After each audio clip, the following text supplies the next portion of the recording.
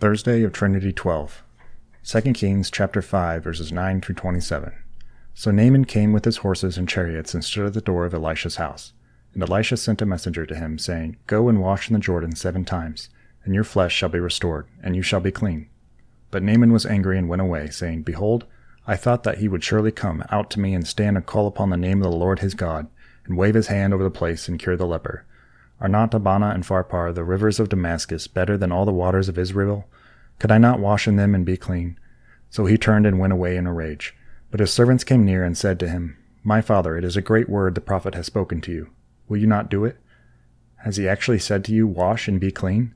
So he went down and dipped himself 7 times in the Jordan, according to the word of the man of God, and his flesh was restored like the flesh of a little child, and he was clean. Then he returned to the man of God, he and all his company, and he came and stood before him. And he said, Behold, I know that there is no God in all the earth but in Israel, so accept now a present from your servant. But he said, As the Lord lives, before whom I stand, I will receive none. And he urged him to take it, but he refused. Then Naaman said, If not, please let there be given to your servant 2 mule loads of earth, for from now on your servant will not offer burnt offering or sacrifice to any god but the Lord. In this matter may the Lord pardon your servant, when my master goes into the house of Rimmon to worship there, leaning on my arm, and I bow myself in the house of Rimmon. When I bow myself in the house of Rimmon, the Lord pardon your servant in this matter. And he said to him, Go in peace.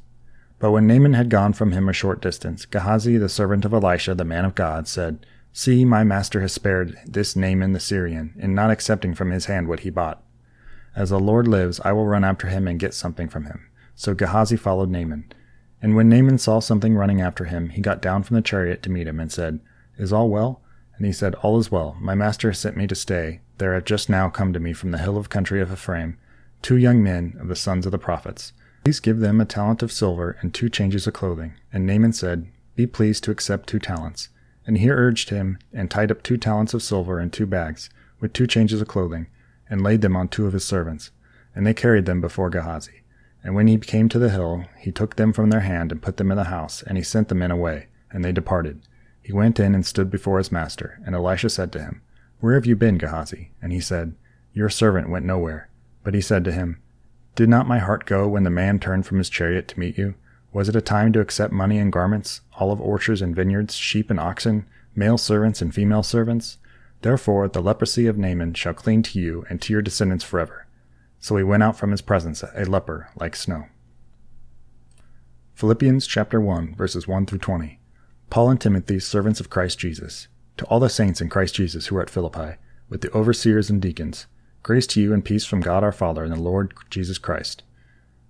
I thank my God in all my remembrance of you, always in every prayer of mine, for you all making my prayer with joy, because of your partnership in the gospel from the first day until now. And I am sure of this, that he who began a good work in you will bring it to completion at the day of Jesus Christ. It is right for me to feel this way about you all, because I hold you in my heart, for you are all partakers with me of grace, both in imprisonment and in the defense and confirmation of the gospel. For God is my witness, how I yearn for you with all the affection of Christ Jesus. And it is my prayer that your love may abound more and more, with knowledge and all discernment, so that you may approve what is excellent, and so be pure and blameless for the day of Christ, filled with the fruit of righteousness that comes through Jesus Christ, to the glory and praise of God. I want you to know, brothers, that what has happened to me has really served to advance the gospel, so that it has become known throughout the whole imperial guard, and to all the rest that my imprisonment is for Christ. And most of the brothers, having become confident in the Lord by my imprisonment, are much more bold to speak the word without fear. So indeed preach Christ from envy and rivalry, but others from goodwill. The latter do it out of love, knowing that I am put here for the defense of the gospel. The former proclaim Christ out of selfish ambition, not sincerely, but thinking to afflict me in my imprisonment. What then? Only that in every way, whether in pretense or in truth, Christ is proclaimed, and in that I rejoice. Yes, and I will rejoice, for I know that through your prayers and with the help of the Spirit of Jesus Christ, this will turn out for my deliverance. As it is my eager and expectation and hope that I will not be at all ashamed, but that with full courage now as always Christ will be honored in my body, whether by life or by death.